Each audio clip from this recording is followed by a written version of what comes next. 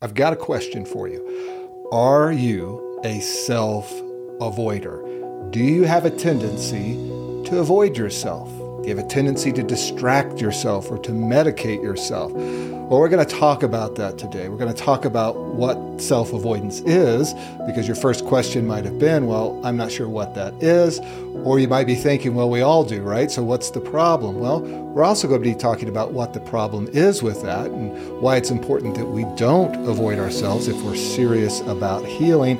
And then finally, we're going to talk about how to stop self-avoidance and the benefits of what happens when you stop avoiding yourself. Hello, everybody. I'm Jerry, and I'm the host of the Permission to Love podcast, and I'm grateful that you're here today. Now, before we get any further, I've got a couple of things that I want to share with you.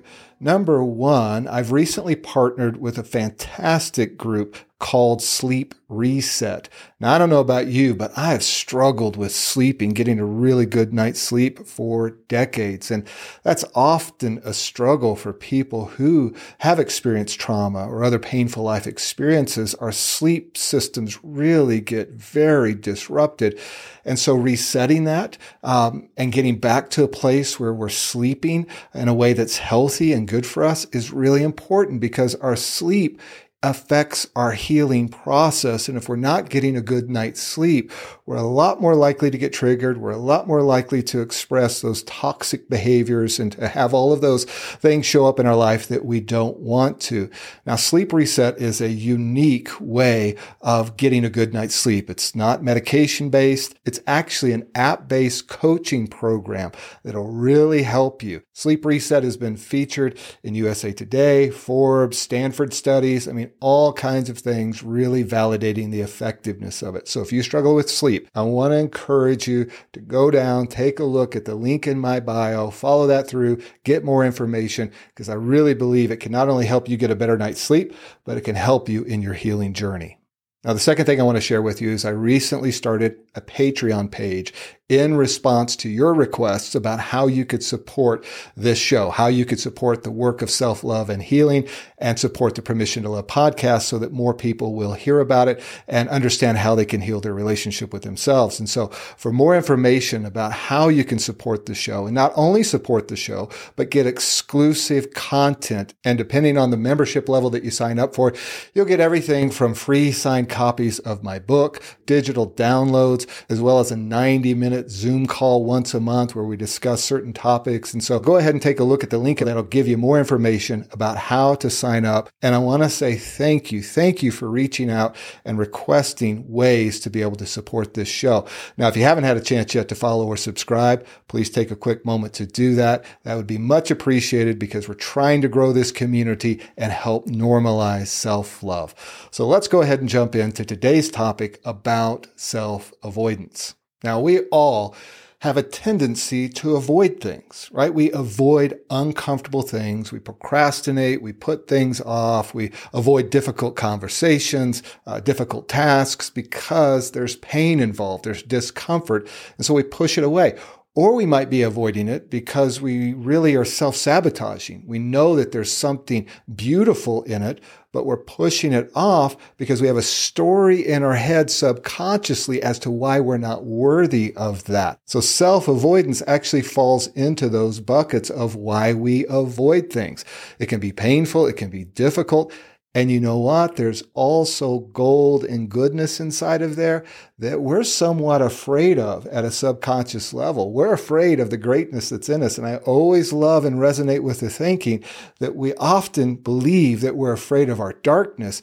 What we're actually afraid of is our light. We're afraid of our power. We're afraid of the greatness that exists in us. And tapping into that greatness goes against our core belief that there's something wrong with us and unworthy about us. And so we avoid connecting with that part of us. So I hope in this episode, you'll see why it's so important and how it can be so transformational for you to connect with yourself and to stop avoiding yourself. Well, what is self-avoidance? And it might be really obvious just in the words self-avoidance, but for many people, it's not. Self-avoidance is about avoiding our own presence, not connecting with ourselves, not connecting with that voice inside of us not connecting with the authentic self. We avoid ourselves because there's pain there. And if you ever wanted to create a world where self-avoidance could happen 24/7, guess what? We live in it. And we're also living in the painful consequences of self-avoidance. Because when we avoid ourselves, and I'll talk about this in a little bit, we're avoiding the source of our own healing, which is us. So self-avoidance is when we avoid connecting with ourselves emotionally, mentally, spiritually, and even physically. We can be dealing with so much pain, trauma, hurt that we don't even know what's going on in our body. We're developing disease, aches and pains, and all kinds of things. And we just don't even understand why they're there, but they're a direct result of the pain that we're carrying, the trauma that we're carrying, and we are avoiding ourselves and not connecting to understand that that's what's happening with us. So why do we avoid ourselves so much? Well, we've talked about it just a little bit, but let's get into it some more. One is there's a lot of pain that's in there. And if we can avoid ourselves, we think that we'll avoid the pain. Challenge is we're compounding the pain. We're making it worse. It's no different than an infection or a broken leg. The more you avoid it, the more you ignore it, the worse that it gets. So the thought that in avoiding ourselves, we're avoiding the pain, there is, some sense of we're avoiding the pain right now, but we're compounding the pain for the future.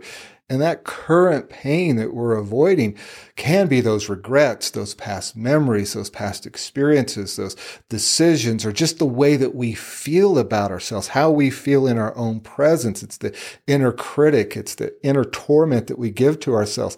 It can also just be the discomfort, nerve-wise, body-wise, just being in our own skin is uncomfortable. So we're trying to find ways to distract ourselves from that. All of that stuff, I want to tell you, is normal as a trauma survivor, normal as a person who's probably come out of a painful relationship, normal for a person who deals with shame and the inner critic. So don't beat yourself up about that. If you're in that boat, it's okay. You can find a way out, and the way out is in and through, and we're going to talk about that today. So what does self-avoidance look like? Well, it can take on a lot of different forms depending on who you are. It can be workaholism. It can be relationships. It can be addictions. It can be social media, distractions, television, binge watching, over-exercising. I mean, it can be so many things depending on what you're dealing with. Mine took on a lot of different forms. It was workaholism. It was relationships. It was addictions to alcohol and other things that kept me from addressing myself and dealing with and being with myself. And as a matter of fact, I didn't even know that there was a self to be with. I didn't understand that me having a relationship with myself was important and I needed to be able to be with myself. Had no concept of that. And that's a lot of what I deal with people and working with them and coaching is they just don't have that concept to be able to land on the fact that they have a relationship with themselves and that they need to go inside and begin to heal and repair that relationship. Now, we can't heal that as long as we're avoiding ourselves. Now let's go ahead and move on to talking about what happens when we avoid ourselves. What are the outcomes of that? Well, bottom line, we don't heal. We don't grow. We don't mature. We don't move past certain things because we are avoiding the healer. You are avoiding the self. And if you've listened to my podcast, you understand that I really love the work of internal family systems. And one of the things that it talks about is the self and the ability to connect with self. Some will call it soul. Some will call it higher consciousness, spirit, whatever that language is for you.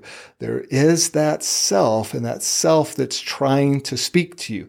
And as long as you're avoiding yourself, you're avoiding the self. And the self knows exactly what you need to heal. The self has an intelligence, a divine connection to wisdom to help you understand what you need. And all of the things that are coming up that you're avoiding, that you're running away from, are the exact things that we need to begin to pay attention to. Those are the things that the self is bringing to the surface in order for us to heal. Is it painful? Yes, it gets stored in pain and it often gets released in pain. Are there things that we're going to have to walk through? Yes, but I want to encourage you again, dealing with this pain, the pain that we're avoiding, as difficult as it is, as hard as it is, it's better than carrying it, living with it for the next 10, 20, 30, how many ever years. So ultimately what's happening, the consequences of avoiding yourself is that you're not healing. In order for you to heal, you have to be able to listen to yourself, to hear yourself as to what needs to heal. And I understand that that can often get blocked, and we need people to help us hear that. We need people to help us have insight into that. And so that's important as well, to be able to get those resources. But if you're not hearing yourself and you're not listening to yourself, how will you know what to heal? You can't heal yourself if you're not with yourself. In order to heal yourself, you have to be with yourself. So how do we stop avoiding ourselves? Well, the first point and the most important point is that your way out is in and through. I mentioned it earlier. Your way out is not running. Your way out is not avoidance. Your way out is going into the very things that you're avoiding, beginning to see them as a messenger to you. And that leads me to the second point of how we stop avoiding ourselves, is we stop seeing ourselves as our own enemy. You're always more likely to avoid an enemy than a friend. And we have to change the energy towards ourselves. We have to see ourselves as our own friend. We have to see the parts of us that are causing us pain, that are causing us discomfort, as a part of us that's simply trying to get our attention, and learn to love it. Because as long as you see it as an enemy, you're not going to want to sit with it. You're not going to want to be with it. And of course, you're going to escape it. When you're with you 24/7 and you're beating yourself up, and you think beating yourself up is something that's bad towards you or is harsh towards you, I want to let you in on the secret. Your inner critic and the parts of you that are beating you up are not your enemy. They are your friend. They are trying to show you that you need to heal something. So we have to change that energy. We have to befriend ourselves and view ourselves as someone who we can be with. And we do that simply by becoming aware of the fact that all of the stuff that you've identified and judged about yourself, as I always share, is simply a part of you trying to love you, get your attention, and invite you to heal. You are not your own enemy, even though you feel like it. Now let's get real practical now. What do we do? How do we stop avoiding ourselves? Well, here's some things that really worked well for me. They were game changers. And the first one was solitude. I had to practice solitude. I had to get away from things. I had to get away from what I knew, and I had to get away from all the people that were surrounding me and spend time in solitude in order to hear my own voice. Now, you might be in a situation where you can't do that. You can't just take off and live a nomadic life. You can't just, drop everything. You've got children, young children. You've got, people in the home, or whatever your situation is. That can be really hard to try to find solitude. But there are ways to do it. There are ways to get creative about it, to just even find a 5-minute moment of solitude. You can have solitude in the car. You can have solitude in the bathroom. You can have solitude for a walk. But whatever it is, find that place where you can be alone and hear your own thoughts. So for me, when I talk to people about solitude, it's not just being alone, but having a bunch of distractions while you're in solitude. It's about being alone and removing those distractions. And I know that's hard, but it's a part of the process that we have to find a way to begin to enter into solitude. Now, I want to point out the difference between solitude and isolation. I'm not talking about isolating ourselves, pulling ourselves away from everybody and everything in a way that's harmful, because isolation has an energy of being alone, being separate, being cut off in a way that's more shame-based, that you're not worthy to be in a relationship or that people can't be trusted or whatever that narrative is. It's more of a heavy energy, and solitude is more of a mindful energy where I'm actually pulling myself away with some real intentionality to do some work and to listen to myself. So solitude is going to be a very important process in learning to stop that self-avoidant behavior. And it's going to actually train you that you're okay to be with, that you're safe to be with. Because I know it can feel scary to be with yourself and to be alone with yourself, but you are a safe place, even though you don't feel like it. And maybe your behavior has shown you in the past that you're not a safe place or made you feel like you're not a safe place. I'm telling you, underneath all of that, underneath all those stories, there is a safe place inside of you for you to be with yourself. And solitude is going to help you do that. Solitude is going to teach you that. It's going to feel really uncomfortable. And that uncomfortable part is a part of the healing process in and of itself. So don't give up. Don't run away from yourself just because it's so uncomfortable at times. Okay? Now, another thing that's going to have to happen in order for us to stop self-avoiding is to stop the avoidant behavior. You might think, right, that's easy said, genius. But there really is a layer of truth here that I want you to try to get. You're going to have to stop that behavior that you're using in order to avoid yourself. Let me give you an example. For me, it was getting sober.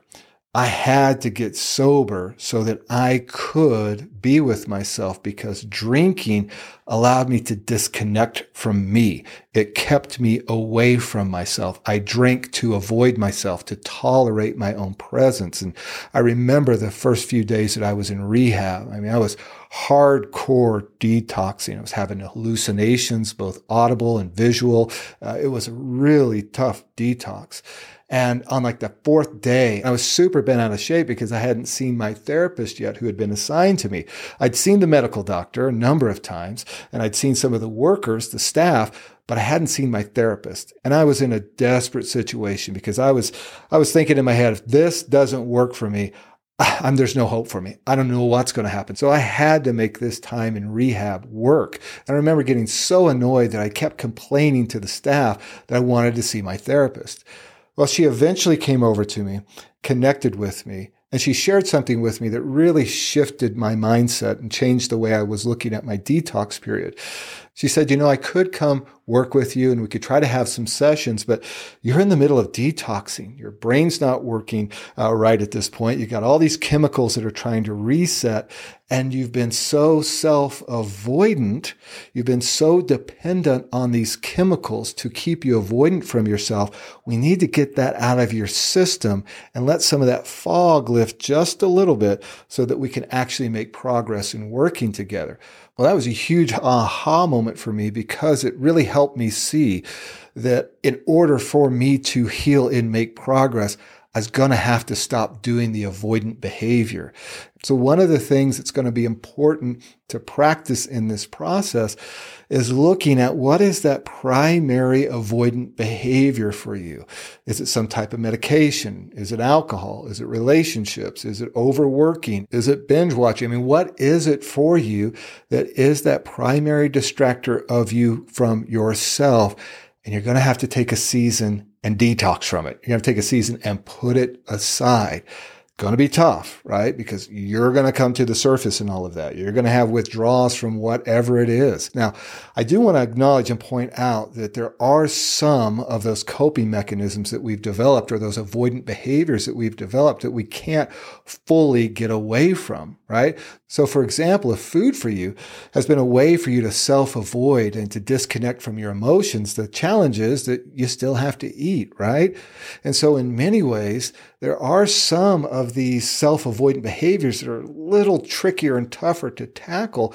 Now, for me, I just simply had to stop drinking, and I can live without drinking.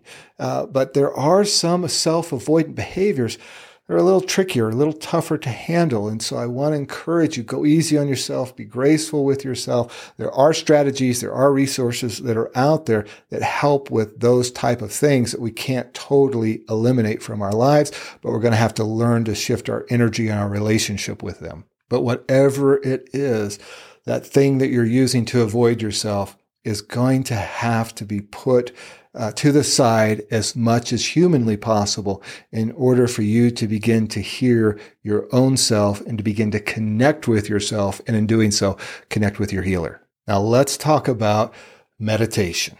Meditation or mindful prayer, whatever your practice is, that allows you to get alone, sit by yourself, remove those distractions, and begin to go inside. This is the space, right? This is the place where we start to actually go into ourselves and listen to ourselves. Now, I'm going to tell you, meditation for me, as I've shared before, very difficult practice in the beginning. Took me a long time. I mean, I literally signed up for these pretty drastic things where I went like 10 days to Mexico to go into a retreat center, and we'd meditate for 8 hours a day. And so I was getting pretty heavy into it to try to break through some of that self-avoidant behavior. So it was really important for me to begin to connect with myself. And the way I was going to connect with myself was being with myself. And the best modality that I knew of to do that was meditation. Now, you might be asking yourself, well, you're a former pastor. Why wasn't prayer that mechanism for you or that practice for you? Well, because of the way that I prayed before was always talking. There was always something going on, either in my head or, me saying something out loud. And prayer for me was often a big source of shame. And so I needed to figure out how to totally disconnect from all of my previous ways of doing things and just be.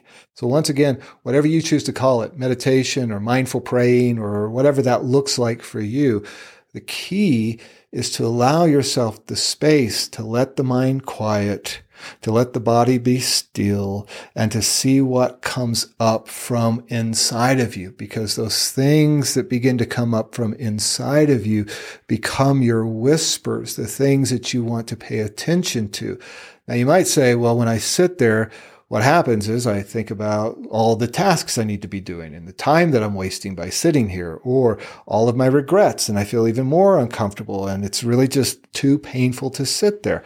I understand that. I truly, truly understand that. I understand it more than I can communicate to you. But you have to be able to press through that. You're safe. You're going to be okay. And letting those emotions come and letting them pass and paying attention to what they're trying to say to you. You see, the first few things that start coming up, usually are all of the distractions, all of the things that we should be doing, or all those uncomfortable thoughts. But as the mind begins to settle, as you begin to get that as a practice and you ease into it, then these other things begin to come up, and they're often pretty consistent. Each time you sit, that thing will keep coming back up, and that's a signal for you. That's something for you to pay attention to. That's something that your system is asking you to address. Now, it doesn't always come up maybe in the way that you think it should. It doesn't come up in the way of, well, you need to make this relationship right, or you need to stop doing this thing over here. It might be emotions that come up. It might be thoughts that seem totally disconnected. But as you sit with it and you just continue to be still and allow yourself to speak, you'll find yourself going layer upon layer, down further and further, or up further and further and further, whatever direction you believe, in terms of you going inward or going higher self and inner self. But there is this place where you start to connect with these beautiful aha healing moments that allow you to see parts of yourself with compassion and love that you were never able to see about yourself before. And it is in those moments, you see, this is why not avoiding yourself is so important, because you're going to begin to heal your relationship with yourself. You're going to begin to see those parts of yourself with love, with compassion. You're going to see the little self that developed all these coping mechanisms. You're going to see the self now who you judge so harshly, or the things you regret about yourself. You're going to see how all of that starts to make sense or doesn't need to make sense anymore because love overwhelms it. Love begins to meet it and to begin to transform it and do a work of alchemy. You see, that's the beauty. That's what I'm talking about. And stop avoiding yourself and to see yourself as the healer.